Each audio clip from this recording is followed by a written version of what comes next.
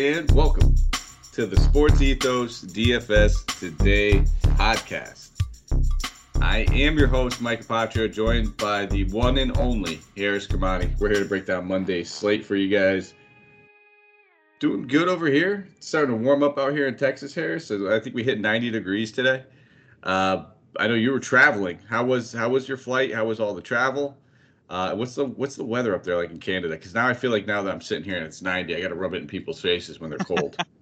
Yeah. On the other hand, we're sitting at it with a wind chill of minus 17 right now. Oh yes. Yeah, with I think we're sitting at like 50 to 60 kilometer winds, if not a little bit faster than that at the moment. So yeah, I had to run around, do a couple of deliveries on the way back from my trip.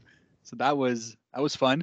But as far as the trip itself is concerned, it was good. And then we got to head out to New York. Not really spend much time over there. It was quite literally get off the flight, go straight to the venue, do what we need to do to change and get ready and be there for cousin's wedding.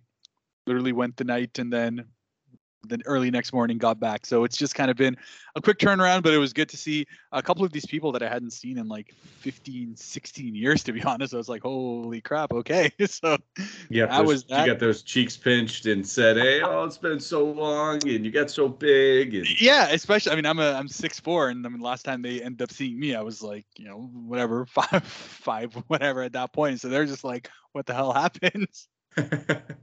Oh, good for you, man. I'm glad you. Well, what part of New York was it? So this was Hicksville. Hicksville is where we went, which I'd never actually been to before. But we got off LaGuardia, rented a car, and it was about a 30-minute drive to get to where it was. So yeah, right. New spot there. And I'm just reminded again that the roads in Canada are just so much better than anywhere else in the U.S. Oh man, yeah. Well, listen, I've drove in New York. It's unless you're like upstate New York, it's brutal.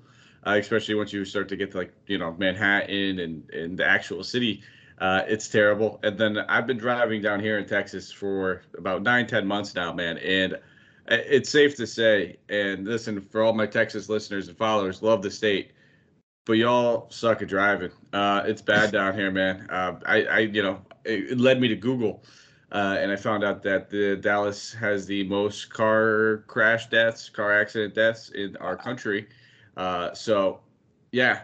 People are either going 35 in the fast lane or they're going a $120, weaving in and out, no turn signals. But I sit there, man. I coast. I used to have road rage, and now I sit in the middle lane. I mind my business. I mind my peace, and I just try to get to where I got to get to safely. But you're right. It's rough driving up there in New York as well, though. But we have a nice little game. Nice little slate, nice little game slate. 9 games to talk about here. So we got some action. We're going to dive right into things, guys. But before we do, a quick little shout out to our presenting sponsor over at Thrive Fantasy, guys. Check out Thrive Fantasy. It is the #1 daily fantasy sports and esports app for player props. With Thrive, you eliminate the countless hours of research and focus only on top-tier players. You choose 10 of 20 available players out of the player pool to build your lineup. Each prop is assigned a fantasy value for the over and under based on how likely it is to hit. And then what you do is you rack up the most points, win a share of the prize pool. They've awarded plenty of money. I don't even want to use the numbers that they gave us off this original ad, Reed Harris, because at this point it's useless because they continue to just pump out money. And the best way to get the money is free money. And the only way to do that is when you sign up and use that promo code ETHOS, ETHOS, and you receive a 100% instant first deposit match on up to $100. So head over there. You can download Thrive in the App Store, Play Store, or by visiting their website at www.thrivefantasy.com. Here's first game of the night. We have the Denver Nuggets traveling to Charlotte, taking on the Hornets. Hornets on the second half of a back-to-back. And then for the Nuggets, Campazzo is questionable. JaMychal Green is questionable. Jamal Murray has been ruled out along with Michael Porter Jr. and Zeke Naji. I believe we saw LaMelo Ball injure himself in this one. I don't know if he returned. Maybe you'll have an update that I don't. I didn't quite check out if he has returned or not. I've been sitting here actually. I just watched the new Halo show. Shout out. We'll watch it if you haven't. So that's what I've been doing my last hour. So I stopped watching basketball. And then I was like, listen, I got to take advantage of it. Girlfriend's in the other room watching some show that I probably would never watch my own, whether it's like 90 Day Fiance. She loves all those shows, man. So I took advantage. I threw Halo on the screen real quick. Did you happen to see whether or not he came back? Do you have any information on that? I didn't on my end as well. I was watching that Charlotte Brooklyn game all the way through. So yeah. All right. Well, we got to keep an eye on that. Yep. That's obviously going to be a big impact on this one. But we'll start off here at the Nuggets. I will pass it over to you. Actually, first, 231.5 game total. Nuggets favored by 3.5 points. Yep. As far as the Denver side is concerned, I mean, first and foremost, this is likely going to be one of the top matchups on the slate. Looking at the totals, just kind of eyeballing it, looks like it's the second highest one of the night. And really, it comes back to the Nikola Jokic side of things. Like, he had an absolutely monster game the first time around that he went up against Charlotte, dropped 65 DK points on that one. We know that the Hornets are coming in on a back-to-back, and they themselves are going to be, now that they've gotten themselves up into that situation where I believe they've taken over 8th seed now. Yes, they did actually. Yeah, they took over 8th seed after beating Brooklyn tonight. So they're desperately trying to avoid that sudden death play-in scenario. So this is going to be really cool to be able to watch. But I expect Jokic to be an absolute monster in this matchup here. We've seen how Charlotte, as great as they are on the offensive end, they just really struggle to be able to contain anyone inside the paint. Even today, we saw them against Brooklyn. Really, it was the late game defense on the perimeter that helped them out. But I mean, you had them being able to have Andre Drummond go off for 20 and 17 on the inside and just complete and utter just freedom in the paint, where Jokic is going to absolutely kill them too.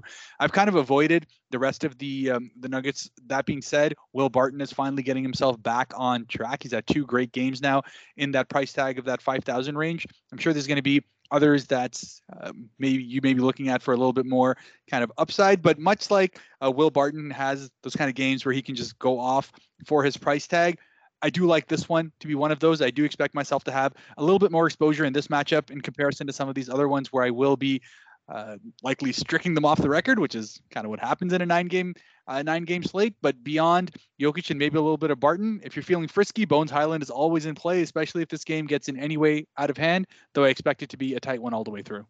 Well said. I will only be targeting. I don't think I've played anybody from Denver outside of Jokic in better half of a month and a half at this point. On the Charlotte side, I did do my research while you were talking. LaMelo did return to the game. Oh, yes. So there's that. Was obviously, if he sat out or if he was forced to miss, keep your eye on it. I did not even see what the injury was. I'm going to guess ankle. That's what it is. 90% of the time, a guy goes to a locker room and returns. It's usually the ankle, but usually they keep their shoe taped up. They keep their shoe on. They're in, and then what happens is sometimes after the game, you take the tape off, you take the shoe off, ankle swells. So keep your eye on that. If that's, again, totally speculation here. I did not see it. I do not know what happened. Hopefully by tomorrow, you guys might be listening. You might know more than me.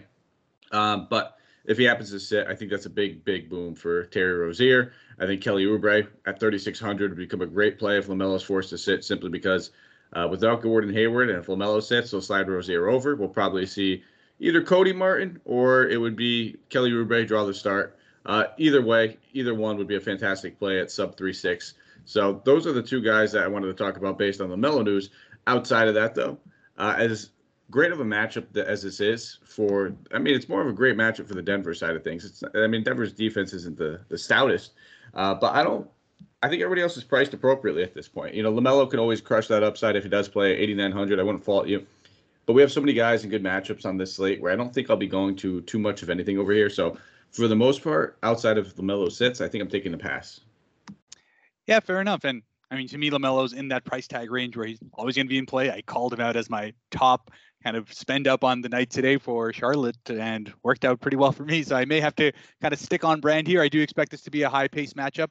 I'll probably end up having just that little bit of LaMelo just because he has the capability to be able to go out there.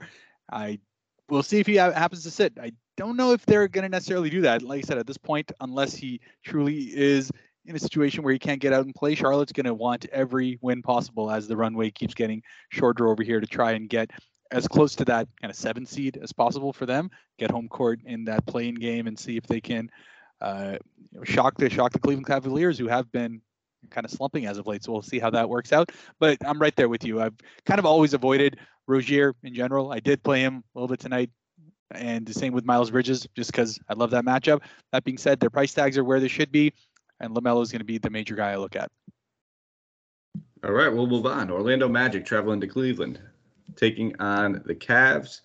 We saw Wendell Carter Jr. sit out that last game, but he is good to go in this one. But keep your eye on it. I think they said the same thing for the past 2 games now. Jonathan Isaac, Jalen Suggs both ruled out, as well as Ball. And then for the Cavs, Jared Allen, Rajon Rondo, Colin Sexton, and Dean Wade have all been ruled out. This game's coming in at 214.5 game total, so one of the lower game totals with also a 10.5 point spread. So that pretty much says all I need to hear. But I'll pass it over to you. I'll get your thoughts on Orlando, but keep it short and sweet, man. I'm not really looking at much of anything in this game. Yeah, no, as you said, there's in a 9-game slate, it's nice to be able to strike some off the record here, and plain and simple, Orlando at these price tags. Other than Mo Bamba, who's had a couple of good games coming in, he has the capability to be able to go off. Cleveland has been, other than Mobley themselves, they've had a little bit of trouble on the rest of their front court being able to defend. Either Markkanen or Kevin Love will be put out there, and they're likely to have that little bit of trouble with Mo Bamba. But again, there's just so many other options that we're going to get into that I'm happy to just not worry about anyone from Orlando and take it on the chin. Yep, and I feel the same way about Cleveland. Normally these are guys I love to target, but with, like you said, 9 games, other guys around the same price tag, if not cheaper, and more competitive, higher paced matchups, the whole 9. I don't really see myself going to too much over here. I do want to mention LeVert a little bit because we finally saw that minutes cap released. He played 36 against Chicago, only put up about 29 DK points, but that was also on 1 of 6 from deep shooting, which isn't going to happen every single night. So he's the one guy that I could see maybe. But even then, if the game does get out of hand, he's going to be the first one that goes on the bench. There's no reason to push the limits after just getting that minutes limit increased, unless they are just trying to get him back into form. So the only guy in Cleveland that I actually had kind of written down over here. So I don't know if there's anything else you want to add. You take it. No, I'm good. I'm good with Cleveland. As I said, I expect this to be a match that Cleveland's really trying to get themselves back on track over here. And that's going to be, in my opinion, a blowout. Let's see what actually ends up happening. All right, we'll move on. Next game, Atlanta Hawks traveling to Indiana to take on the Pacers. Bogdan Bogdanovic, he's questionable, I'm sorry. John Collins, Sharif Cooper ruled out. Danilo Gallinari is questionable as well for the Pacers. Goga, questionable, sat out that last game. Brogdon, Tank, he's ruled out. Chris Duarte, Isaiah Jackson, TJ McConnell, Ricky Rubio, Miles Turner, TJ Warren all ruled out. And then Dwayne Washington Jr. is questionable. 234.5 game total. Hawks favored by 7.5 points. Lead us off here with Atlanta. Yeah, man, there's really one guy to be able to lead you off with Atlanta on here, which is Trae Young, and he has had his absolute way as far as this matchup is concerned. 3 games already in this season, averaging 60.8 DK points, shooting 58% from the field, 55 from 3. Just goes to tell you how badly he has owned the Indiana Pacers. Again, the worry here comes down to what you're thinking about from a game script perspective. Against Atlanta, hasn't been the greatest in terms of the away team being able to go ahead and come out and blow a team out, but they did, they did do really well in that last game against the Golden State Warriors. They've had a couple of days off over here, so I expect Trae to come out all guns firing. Even if he plays 32 to 33 minutes, that's probably a pretty good spot for his salary to be able to get blown up, given the fact that Indiana just is not able to stay with him. But again, it's just one of those things where I'm always wary of paying that kind of price tag for a matchup in which there's a chance that it could potentially blow up. That being said, 235 game total means someone's going to have to absolutely go. And I may see myself having just that little bit of exposure as far as Atlanta is concerned with some of these ancillary guys. We've seen if Bogdan Bogdanovic is out, Kevin Huerter is going to get that much more responsibility on the offensive end, coming off a really solid game up against the Golden State Warriors as well. And he has that kind of upside to be able to get you that mid-30s. Gallinari, also questionable. If that ends up happening, as I said, it just kind of pushes that Kevin Huerter a little bit more. I may even start thinking a little bit about either a DeLon Wright or a DeAndre Hunter, depending on how things end up working out in terms of who's actually sitting out, just because I do expect there to be at least a couple of really fantasy-friendly lines over here. Yep, I'm right there with you. I think for the most part, keep your eye on the Bogdanovic news. If he sits and Gallinari sits, I think if both those guys happen to sit, it would probably end up being TLC, Timothy Cabarrot, who draws the start. He's near mid salary, but not to spoil or foreshadow too much. There's a lot of value on this slate based off the news that we have the night before, let alone what's going to break in the middle of the day. So I don't think we need to go too crazy with the dumpster dive options that might have a little bit more risk, or you're worried about game scripts or whatever it might be. But I think absolutely Trae Young in an absolutely smash spot here. Other guy we wanted to talk about would have been TLC. On the other side of the ball, depending on how you're game scripting it, Tyrese Halliburton, 9,200. He's expensive. There's no doubt about it, but he's also $600 cheaper than he was in that last game. So we're getting a discount compared to how he was in Toronto, where he only took 7 shot attempts. And the shot attempts have been down. Over the past 5 games, he has had 4 games with under 9 shot attempts, so 9 or less. It worries me because I know if this guy comes out here and wants to take 10 to 15 shot attempts, he can absolutely crush this matchup. I always talk about targeting point guards against Atlanta. It's something I absolutely love to do. But it does worry me ever so slightly that he's just kind of playing a passive point guard role at this point, just trying to get through the season, letting these other guys take their turns. We're seeing Justin Anderson come onto the scene. He's been getting buckets lately. Even Lance Stevenson, when he gets run, he's not shy. I mean, past 2 games, Lance Stevenson's taken at least 11 shots in both those and hasn't even played more than 23 minutes. So there's a lot to like over here based on the matchup. I think Halliburton still, it's a point guard versus Atlanta. I'm going to have interest. And then I want to keep an eye on Goga, because if Goga happens to sit, I think Jalen Smith absolutely comes into play at 5,900. Just knowing that there's no Jackson. He should get fair run, have the majority of the center minutes at that point.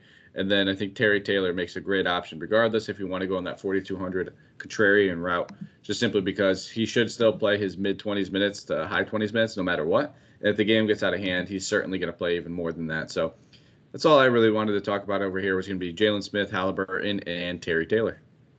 Yeah, fair enough. And really what we've been seeing with Indiana, like I said, apart from trying to get to the end of the season, it's just trying to get healthy bodies out there. Justin Anderson has been a guy I've been playing for the last 2 nights. I do think 4,700 is probably about the highest I'd be willing to pay for him. So I may still get a little bit of exposure to him depending on what we see as far as the confirmed outs are for the Indiana Pacers.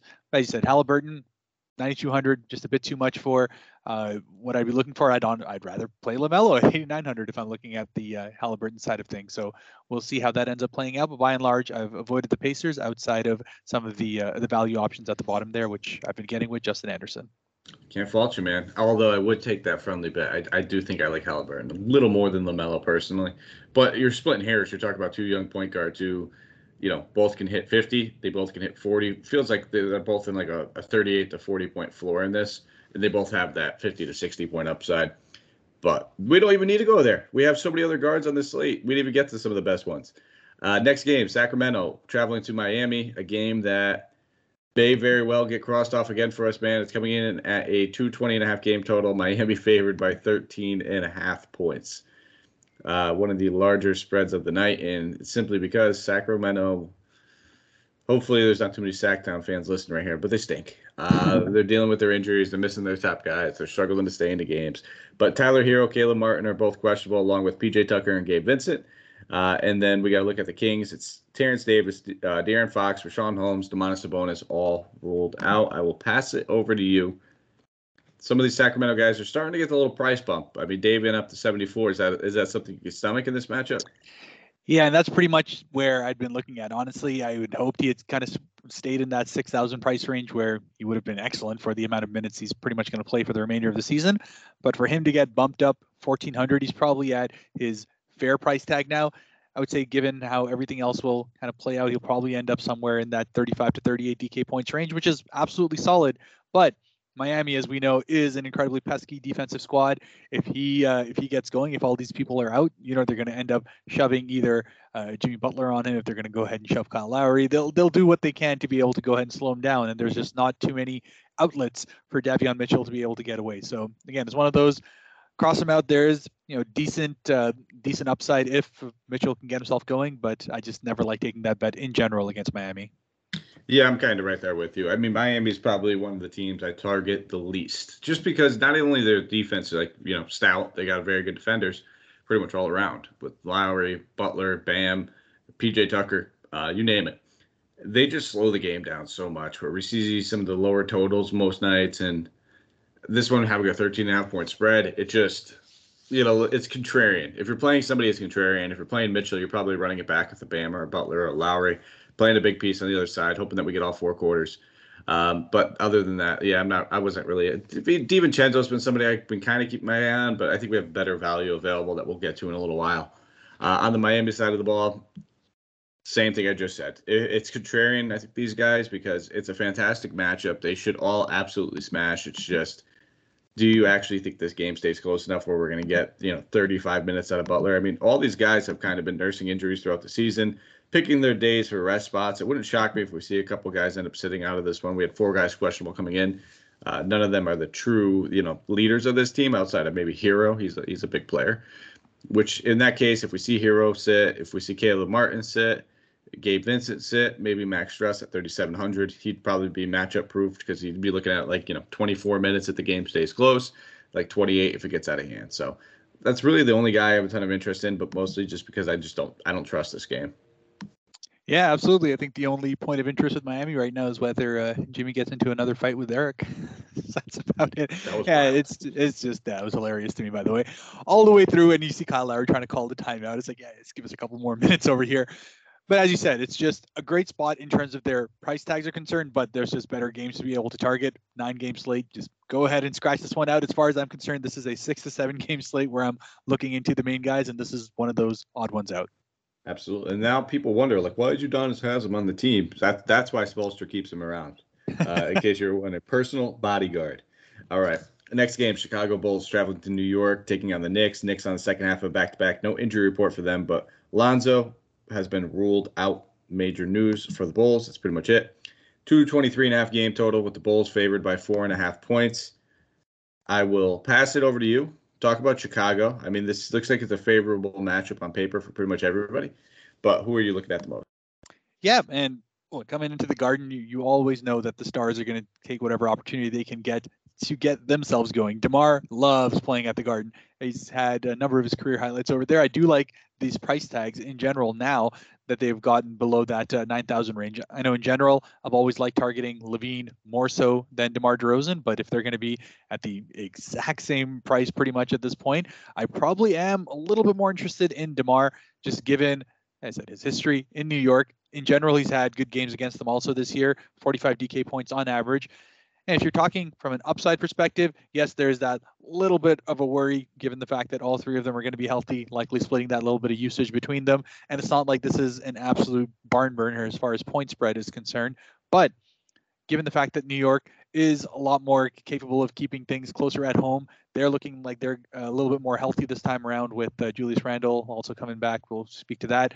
Hopefully that'll make it so that this game does go deeper. And if that's the case, DeMar as that power forward position, pretty much the lead guard on a team, is always in a decent spot from a positional standpoint. So between him and LaVine, I have no problem taking either of them. Vooch, as solid as he is and as solid as he has been in the 2 games against the Knicks, has always just kind of been a guy I've avoided unless he has a price tag that I just can't ignore. That is not the case over here. And I'm just going to stick with between DeMar and LaVine, probably leaning a bit more towards DeMar in this one. Yeah, I'm with you. I like DeMar. He's probably my favorite player over here, and I think I prefer Vooch a little bit over LaVine, but it's splitting hairs, and I don't think either one of those guys, if I'm playing anyone on the Bulls, it's going to be DeMar DeRozan when it's all said and done. On the Knicks side of the ball, I'm not playing Randall at 94. Unless I need it, if it comes down to game script or however you're ruling it, maybe position eligibility helps you, but we'll have plenty of power forwards that we'll talk about in the second half of this slate. I just haven't been playing many of these guys. I think RJ Parrott's price tag a little inflated from some big games that we saw with Julius Randle being out. Alec Burks has been better half of mediocre all season long, where, we get those 30-point games here and there. Don't get me wrong, like DK point games, that is. But at 5,900 on a 9-game slate with as many injuries that there will be, you're going to need more than 30. It's going to be very high scores on tonight's slate. I think that ends up taking down GPPs. So I'm kind of trying to just work my way through the weeds. And yes, I think it could be a solid play. If you land on him, it's not the worst thing that could happen. But when it's all said and done, you're going to need a high score. You got to think about what the potential upside is, but it's all said and done. So I don't think I'll end up landing on him too much. If anything, it might just be GPP pivots with guys like maybe Evan Fournier, just because no one ever owns them. I don't love it. I don't love the price tag. I don't think I'll end up even landing there. But if there's one guy that I guess I should talk about, maybe, I don't even think I should. That would be it. Yeah, fair enough. And much in the same vein, Emmanuel Quickley's kind of been that guy for me as well. It's just one of those, if I'm looking for that GPP pivot, someone who can potentially drop somewhere in the mid 30s when his price tag is kind of consistently in that low 5,000s. it's an okay play. I don't absolutely love it, but I don't think it's a bad spot to be able to take him. I do think he is likely going to end up with like 5.5 to somewhere close to 6x, just given the fact that he's getting the amount of shots he is off the bench. Again, I've spoken about this lots of times in the past. I never trust Thibodeau with his rotations, but at this point, he's pretty much kind of forced to throw out what he is, and we're seeing quickly get more consistently up in the high 20s to low 30s as far as minutes are concerned, which is usually enough for a guy who's going to just have a green light to shoot what he can, because the rest of this Knicks offense is god awful. All right, yeah, pretty much their defense, offense, team, coaching, point guard play, everything's been god awful on their part this season.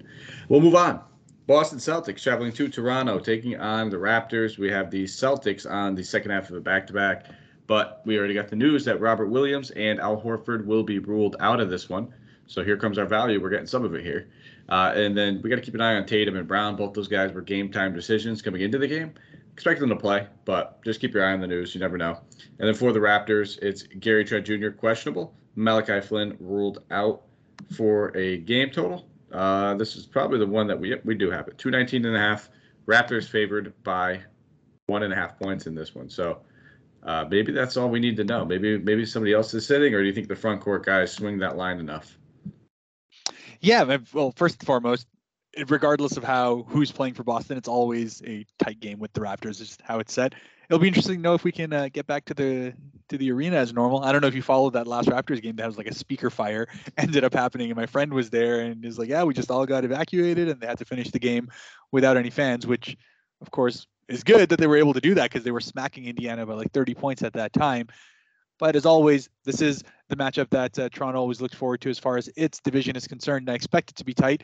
Tatum and Brown both absolutely just have one of those where if they get going, especially Tatum, who hasn't had that game so far this year against the Toronto Raptors, but he's just always been that guy to be able to do it. And Boston is much different now than they were earlier in the season when we got to take them on. So this is kind of the last game of the season for them as far as the division's concerned. Again, from a standings perspective, I expect this to be a good one. So as far as where I'm targeting, Grant Williams is from the value perspective where I'm looking. We've seen him consistently be a very decent DFS producer anytime he can get himself into that mid 30s as far as his minutes are concerned, and he's likely to be required to do that. It's just been kind of that small ball, small forward, power forward for the Boston Celtics anytime he's needed to be able to go ahead and throw him out there. And I do expect that they're going to do that, especially now that the Raptors have both OG and Scotty. They're going to need that little bit of more switchability that comes there. But in general, I've always kind of avoided taking the top guys as far as Boston's concerned, taking it off the chin. They both had great games today, Tatum and Brown, that is. And if I'm looking elsewhere, it's always kind of been towards that Marcus Smart side of things. Mainly because I love his price tag. He's always going to get the kind of minutes that he needs to get. And if there's one thing that Marcus Smart isn't, is that shy. He is not gun shy at all. If he can get his opportunity to get any sort of shots going, doesn't matter how efficient he is. He's going to shoot 5 to 6 times from three, probably going to get to 10 to 12 field goal attempts as well. And the rest of his stat line usually ends up working it out, which kind of gives him that GPP upside where he can bust, but he's never going to bust that badly. He'll probably end up in like low to mid 20s on a bad night as far as DK points are concerned, but he can get you that 40 on any decent night, which for that price tag is always something that's of interest to me. And I'm going to be looking at that. If they do end up choosing to start Daniel Theis, I may have a little bit of interest in him as well, just from that center perspective, but we'll have to see how that ends up going. But by and large, it'll be Grant Williams and a little bit of Marcus Smart. I was right there. If Theis starts, I'm going to be all over him. I prefer him over Grant Williams if he does draw the start at 3,700. If Grant Williams draws the start at center, likely means Tatum's playing power forward. Everybody shifts up a little bit, and we could see Derek White start, is what I imagine, next to Marcus Smart. So those are the two guys I had the most interest in. Based on what we know the starting lineup could be, would be either Theis or Derek White. Wouldn't fault you if we want to look at Tatum or Brown or even Smart, but not going to overinvest myself in this game, and I think I'm just going to take what's given to me as far as, a guy that would be underpriced for how many minutes he's going to play. On the Toronto side, oh, man, we messed it up. I should have let you take Toronto. That's terrible. I'm a terrible human being, man. I should have did better. I should have been better than that. Well, we got to keep an eye on Van Vliet over here for Toronto. I think, regardless of him being on the injury report or not being on the injury report, we saw it during that speaker fire game we just talked about. He ended up not even returning. So they're just really not pushing it with him. Wouldn't shock me if at any point in time we see him get scratched like 2-3 hours before the game. They wouldn't do it last minute. If anything, they would do it a couple hours. Give us a heads up.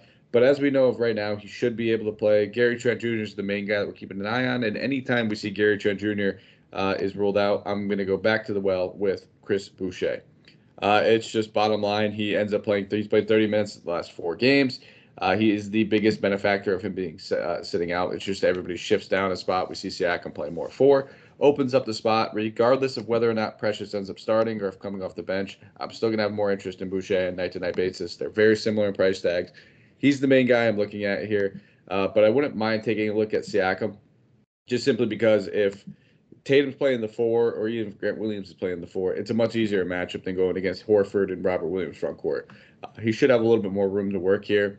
See that Pascal Siakam spin move probably about 12 times tonight is what I imagine. So those were the 2 guys that kind of stood out for me. But I'm sure you're going to add plenty of worth noting here, and I'll pass it over to you to talk about some other guys.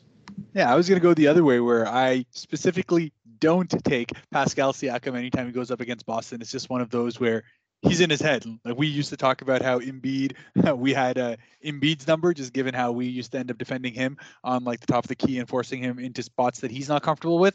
Boston is great at doing that with Pascal Siakam. He's always just 4 to 5 feet out further than he likes to be. Marcus Smart especially goes up in the post against him, and we already know how pesky he is there. He's very Kyle Lowry-like in that sense, but also able to get his arms into positions that just Siakam just doesn't like. He's just never had great matchups up against Boston, and it's just I'm never one to bet on taking that. So on a personal note, I'm going to be avoiding him. I do like the call on Chris Boucher as well as Precious Achiuwa. I think both of those guys have been just very, very solid for exactly their price tags.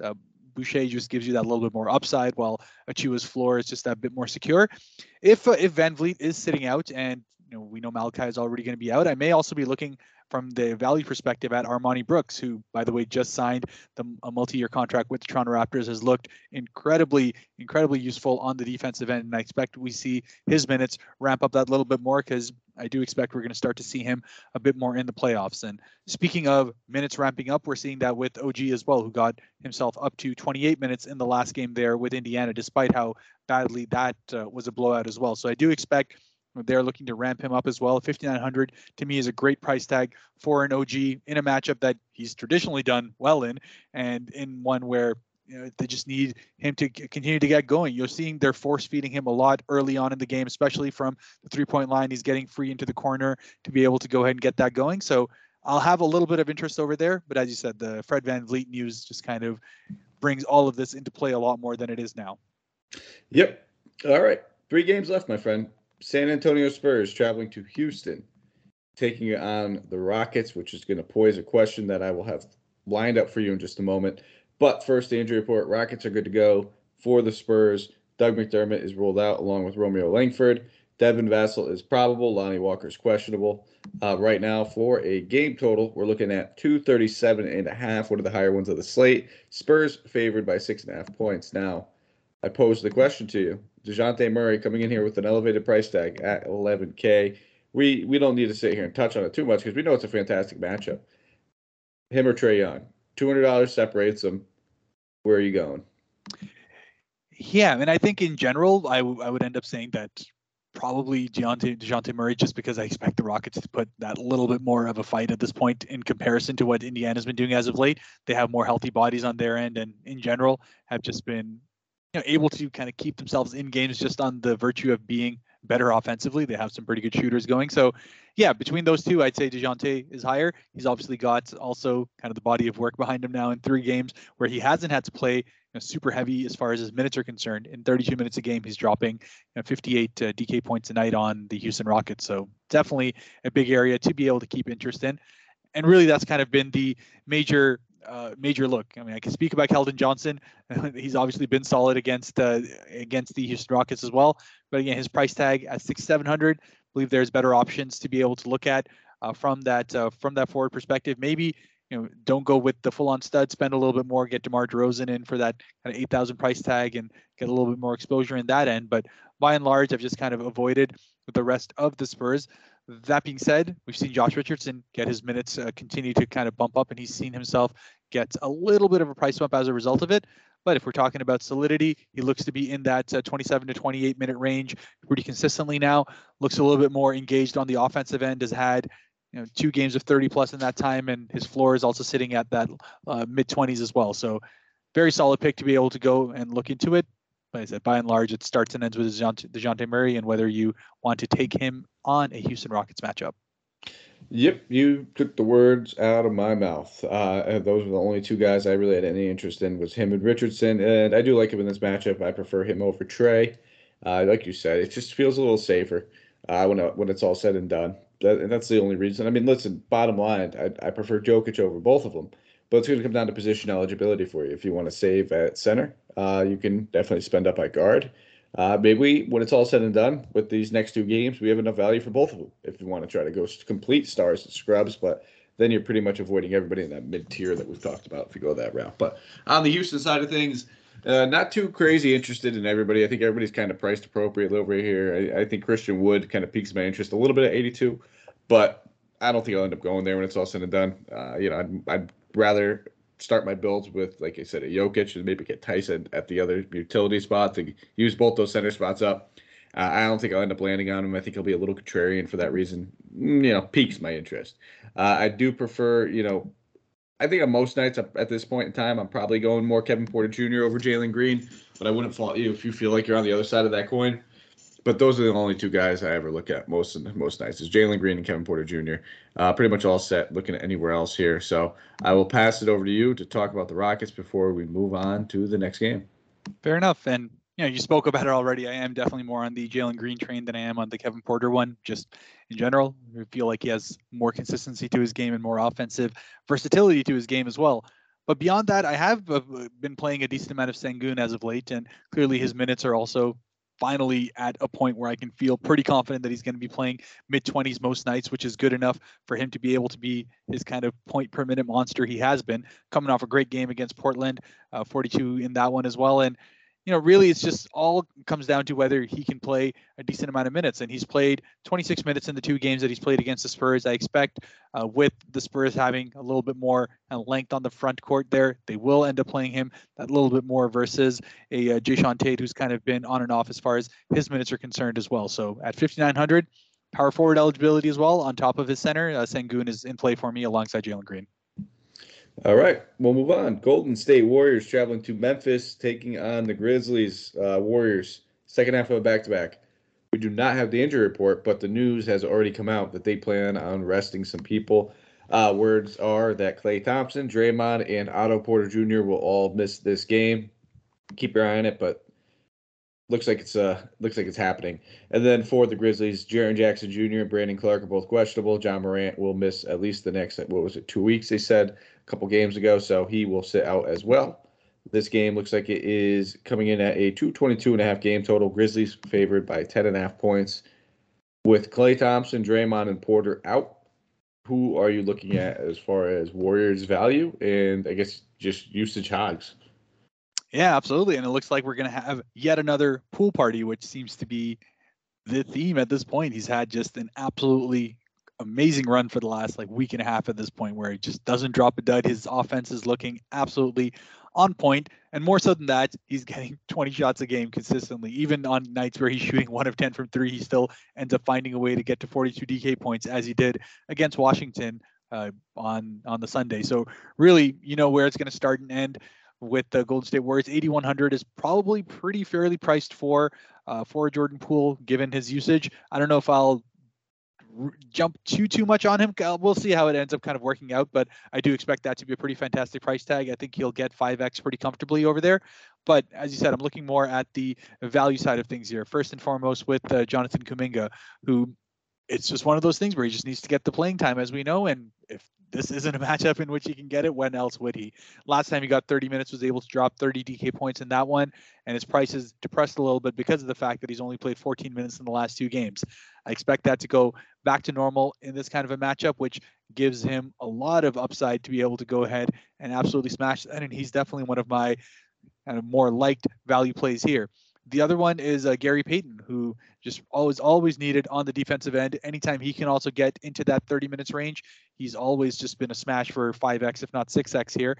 And at 4,100, just an excellent spot for him to be able to go ahead and just be hounding Tyus Jones all night and probably end up with a couple of steals alongside the rest of his lineup, just kind of rounding out to be something that I end up liking.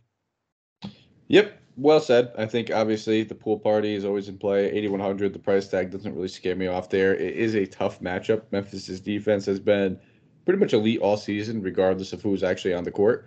I do have interest in him. I think Wiggins, too, at 6,800, just knowing that these two guys will most likely lead this team in shot attempts. Kuminga's in play, absolutely. It wouldn't shock me if we see Moses Moody draw the start in place of Klay Thompson, just because they might want to keep Gary Payton as that backup ball handler to kind of sub in when the situation's right. Keep your eye on that, though. I think both those guys would absolutely get a big bump. We'd probably be looking at, I mean, they're both pretty much in the rotation and playing anywhere between 15 and 20 on a regular night, let alone with 3 starters out. You were probably looking at one of them's going to play 35 minutes, the other one will probably play 28. And at their price tags, they're both absolutely in play. And then Looney should draw the start. We saw Draymond start at center tonight. Looney should get his starting center role back into play. And the 4,300, it's okay. I still prefer Tice over him if Tice draws the start. But there's a lot of value. There's a lot of options you can go here. I think, even on the other side of the ball, based on what we already know and what could happen as far as, let's say, Jaren Jackson sits, and if we see how Brandon Clark has to sit, there's going to be a lot of good plays in this game that we're going to be probably loading up on it. So I could see myself having 3 to 4 players in this game alone, which is part of the reason why I said I'm fading so many other games. That I do see myself having interest on pretty much both sides of the ball. So we'll slide over to Memphis here. Tyus Jones, 5,800. He's been pretty much talk of the town for DFS players, as we know. No John Morant. You can play Tyus. I get it. Gary Payton might be able to just stifle him a little bit, but at 5,800, it's still, he needs to get to like 64. I think is where you're going to start to really have to consider whether or not you want to play him. D'Anthony Mellon, obviously another guy who's just been red hot. There's no other way to say it. The dude has just been knocking down 3-pointers at an elite clip over the past 3 games. We're talking about 17 threes in 28 attempts. So this dude's going to continue shooting 60% from deep. I'm going to have interest in him as well. So those 2 guys, and then keep your eye on, obviously, the Jaren Jackson news. If he sits and if Brandon Clark sits, we're probably going to be looking at Kyle Anderson drawing the spot at power forward. And if you listen to this show, the only time I ever have interest in Kyle Anderson is if he is playing power forward. It's just that easy. He'd obviously get a big bump over there. I think he'd be a great value play at, what is he now, 4,500? Am I looking at it? Where did I just saw him? No, I'm missing him. Yep, 4,500. All right, perfect. Yeah, absolutely in play for me. I don't think I'll be playing Steven Adams in this matchup. Not a Steven Adams matchup, if you ask me. It'll be Tyus, it'll be Melton, it'll be Kyle Anderson if we see Jaren Jackson and Brandon Clark sit. That's probably it. I always like to look at John Conchar, but I prefer one like it to be on a night where we see like Dylan Brooks or one of these wing sits. In that case, I usually have more interest in Conchar. Yeah, right there with you. Tyus Jones and Melton have just continuously been the guys that I've been playing for Memphis pretty much night in, night out until they end up hitting into that 6,000 range, which we'll probably end up seeing somewhere in the middle of next week with Morant continuing to be out and these guys just being absolutely solid night in and night out. So continue to take advantage of that juice on their price tags until it gets there and just take it and move on. We'll move on to some more bad teams playing with a ton of value. Thunder. Darius Baisley is doubtful. Lujan Stort, Derek Favors, Josh Giddey, Shea, Ty Jerome, Mike Muscala, Kenrich all ruled out. And the only team with a longer injury report is the Blazers with Eric Bledsoe, Josh Hart, Joe Ingles, Damian Lillard, Nasir Little, Didi Luizada, Yusuf Nurkic, Anthony Simons, Trendon Waters, Justice Winslow all ruled out. Greg Brown III is questionable. Man, we're running up. I don't even know if they'll be able to suit up at this point. 221.5. OKC favored by 2.5 points. Not very often you'll see OKC favored in a game. If you needed more value and another game to kind of get a mini stack going, it's going to be this one. So that's kind of, again, I'll allude to it, why I was off so many guys in the earlier games and why I think there is an ample opportunity. If you wanted to go stars and scrubs, you could, because there's so many bodies out, man, all over the place. So I will pass it over to you, talk about OKC, and I guess I don't even want to say who you're playing. How many are you playing? Yeah, that's pretty much it. At this point, I may as well put on my old OKC Harden jersey I've got kind of dusted off here and play for him, because at this point, who knows if they even have the 7-8 players to be able to go ahead and throw out there. But really, as far as the value side of things are concerned, there's just so many great options. I've been playing a decent amount of Theo Maladone as of late. 2 great games. Obviously, he's coming out there, gotten those 30 plus minutes as the shooting guard over there. Pretty much kind of secondary ball handler behind a combination of Pokusevski and Trey Mann, both of which are absolutely in play as well. I've kind of stayed away from the Isaiah Roby side of things just because I can never really trust him to get the kind of minutes that I would hopefully expect him to get on a consistent basis. You'd hope that he should be able to get to 30 given how everything else ends up working out. But really, we just never see that end up happening. And he got it against that Orlando matchup where he dropped 44 DK points as a result of that. But honestly, even in 25, he'll probably be in play to be able to get 5x pretty consistently. But as far as kind of big upside that I'm looking at, it's between Theo Maladone and Pokusevski at 5,900. I expect both of them to kind of have the vast majority of the shots. Trey Mann, on the other hand, will also just keep shooting, but his lack of kind of ancillary stats on the other end is a little bit more of a concern given the fact that his price tag has taken a decent amount of bump. So really two guys absolutely in play. Aaron Wiggins is another one that you can potentially look at as well from a kind of dumpster dive perspective, but again, less of a sure thing as far as his usage is concerned. So kind of stick with Maladone and go with the rest. Well said, my friend. Couldn't have said any better. I was looking at Pokusevski, Trey Mann, Theo Maladon as well. And then, like you said, I think that we do see Wiggins draw the start. Pokusevski at the 4, Roby at the 5. We'll probably either see it'll probably be Trey playing the 1 or the 2. I guess Maladon probably plays who plays the 1? Is it Trey or Maladon? Yeah, Trey ends up playing the 1. Maladon plays the 2, but it's honestly more of Maladon handling it because Trey is just catch and shoot every time he's a bucket getter. Yeah, and then we'll end up seeing Wiggins probably draw the start at the 3. So, frankly, I think I'm right there with you. All 4 of those guys outside of Roby would be the guys I'm interested in the most. 1, 2, however you want to do it. This is the one matchup where, again, should be fairly high scoring. We're looking at a game total at 221.5. I'm probably taking the over considering it's pretty much me and you playing defense. Yeah, I got to have interest all over the ball here. On the other side, now we're going to probably have to keep an eye on this, especially because there's no Trendon Watford. There's no Justice Winslow. Who's going to start at the 5 is the big question mark because Greg Brown is questionable. And they're running out of bodies, man. They're running out of bodies, and they're running out of them quick. I don't believe that they're probably going to have to play small ball, which is going to be tough going against a guy like Pokusevski. Drew Eubanks is now all the way up to 7,100. Normally, I would say I do not have any interest in it. But in this matchup at 7,100 and knowing that they're down so many bigs, I kind of have to have a little interest. I'm not saying you have to play him, but you at least got to think about it for a moment. So I would have a little interest in him. I think going back to the Chris Dunwell at 4,400 after a down game is something I'm totally into, especially knowing they're down bodies. They're going to probably play him a fair amount. CJ Ellaby will probably have to be the guy, I guess, that plays the 4 for him, which wouldn't shock me too much if that's what we end up seeing. I think I don't want to really go there. I don't mind it. I don't want to, though. It's mostly going to be Ben McLemore, though, at 4K, who now is just going to continue to see plenty of shot attempts, plenty of minutes. Same thing with Keon Johnson. We're going to see plenty of shot attempts, plenty of minutes. Actually, what do you think, Ben? Do you think it's Elijah Hughes that ends up playing a little bit of the 4? They're going to have to go with one of these small guys that ends up having to play extra minutes.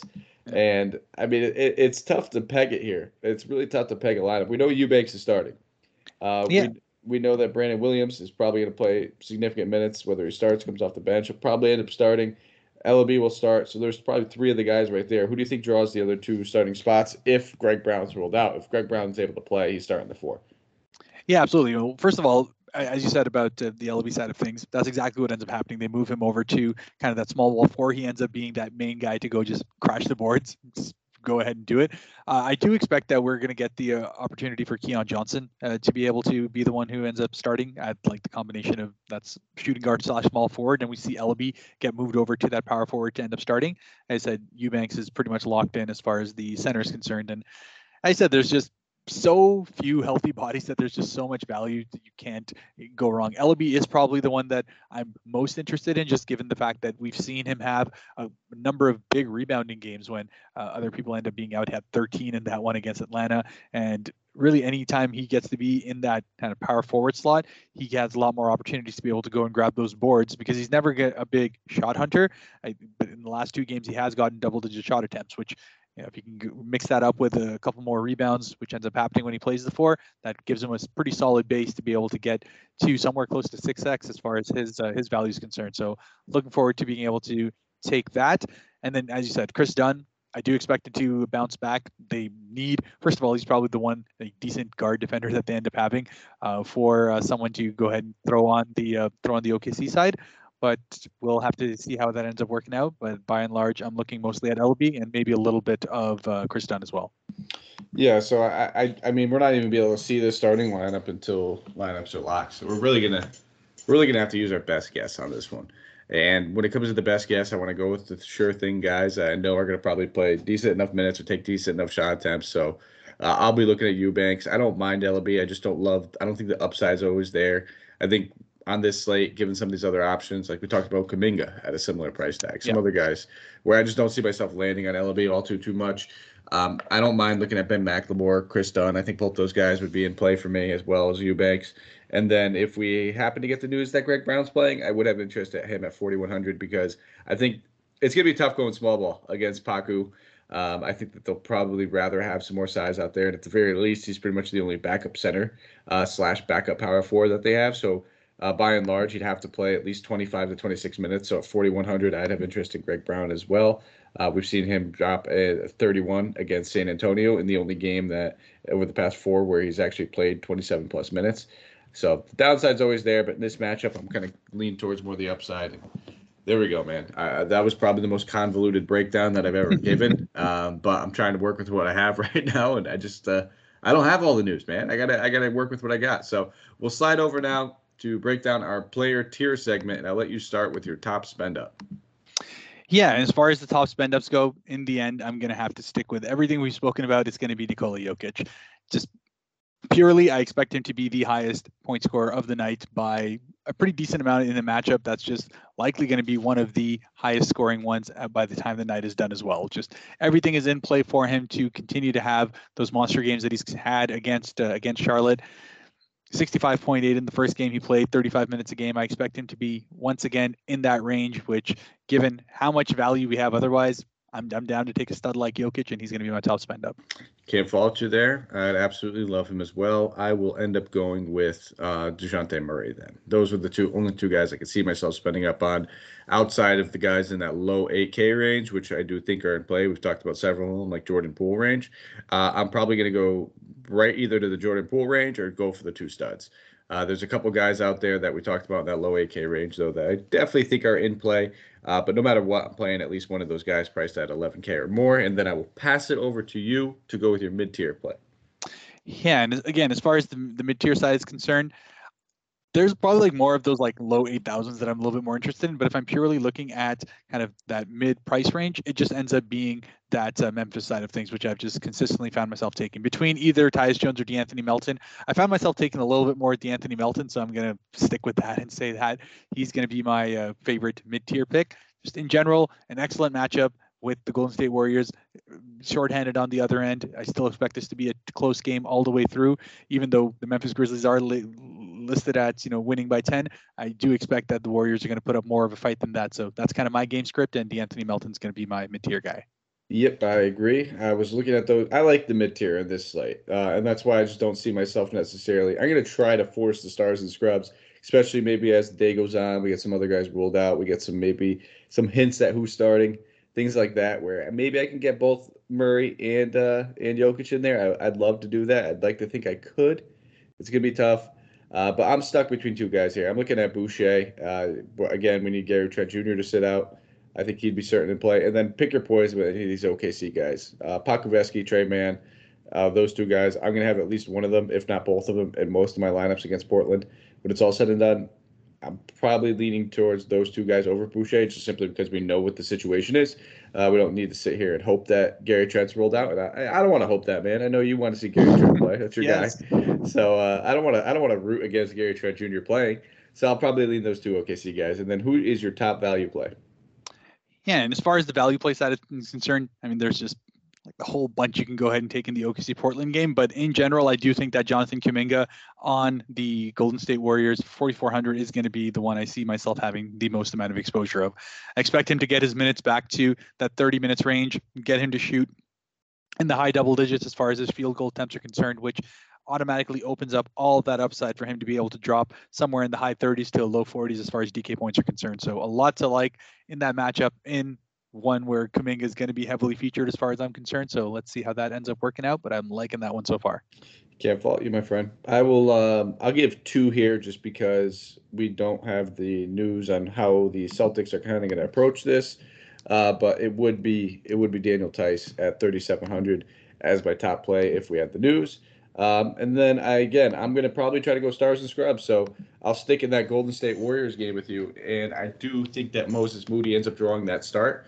And if he can get 10 shot attempts, he can pay off. I mean, it's 3K. He's bottom of the barrel. Doesn't get any cheaper than that. So I do want to look at him for that Stars and Scrub build. If you have a little bit of extra money, you could look at Gary Payton, who's a safer option. But I'm kind of feeling frisky, man. I'm feeling frisky. I want to try to get both these studs in there if I could. They're both in fantastic matchups, and I can easily see those two guys being the two highest scorers on the slate. And we might be looking at, a combined, 120 to 130 DK points from those two guys, where, if you can get 20 out of a guy like Moody at 3K, you'll be happy that you ended up spending up on him. So we'll slide over now to Thrive Fantasy. Give me your top. And listen, I always try to be transparent. I hate this Thrive Fantasy night. I hate it. But I will pass it over to you to start off. I mean, that's fair, but just looking at a couple of these overs in which you're getting 3-digit results, I'm good with a couple of them. First and foremost, stick on brand with Nikola Jokic, 48.5 on the points, rebounds, and assists to be able to hit that over. Feel pretty confident about that. Same with the LaMelo Ball one. So I'm just going to kind of say both of those are kind of together there for me. I expect that Denver-Charlotte game to be exciting, to be high scoring all the way through. And as long as we see LaMelo on the floor, I expect that they'll both be able to hit their overs pretty comfortably. Fair enough. Then I'll go and stay on brand as well and go with DeJounte Murray. Take the over on him for 105 points.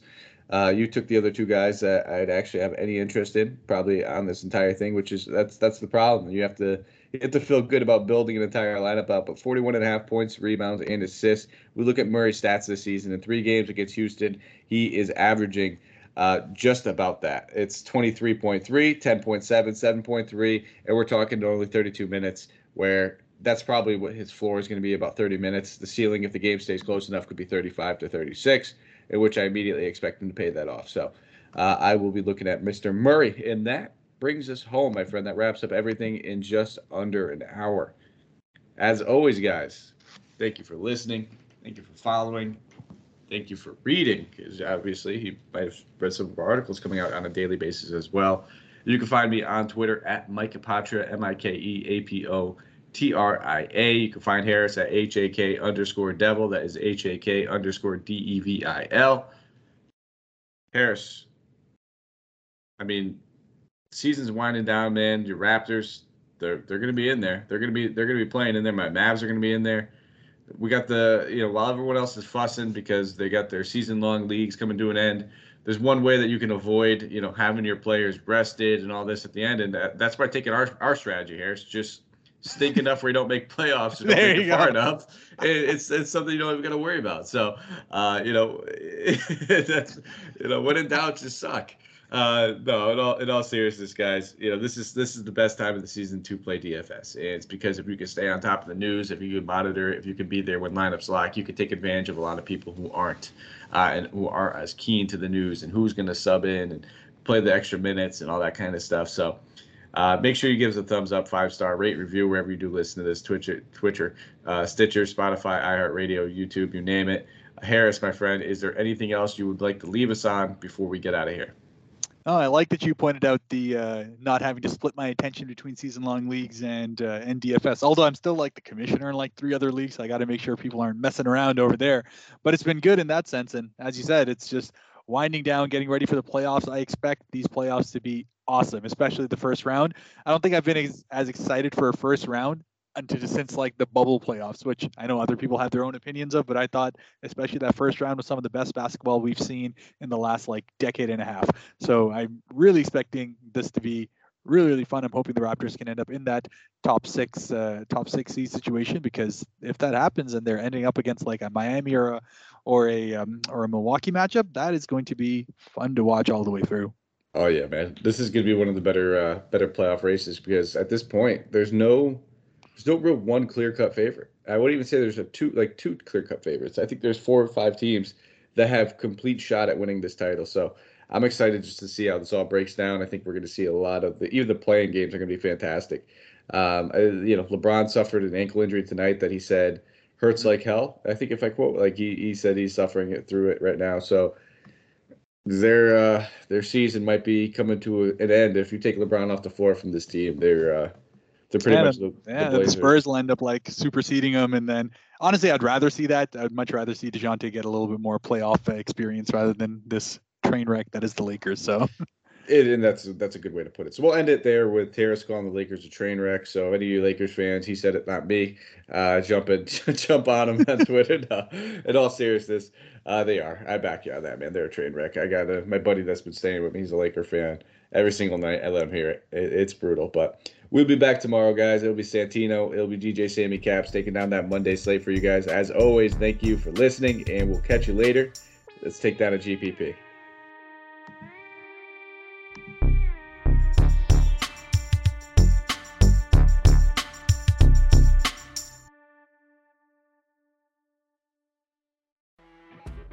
You know when you're listening to a true crime story that has an unbelievable plot twist that makes you stop in your tracks? That's what our podcast, People Are the Worst, brings you with each episode. I'm Rachel. And I'm Rebecca. We're identical twins who love true crime cases that make you say, didn't see that coming, and we hate the people responsible for them. Listen to People Are the Worst now on Apple, Spotify, or wherever you get your podcasts.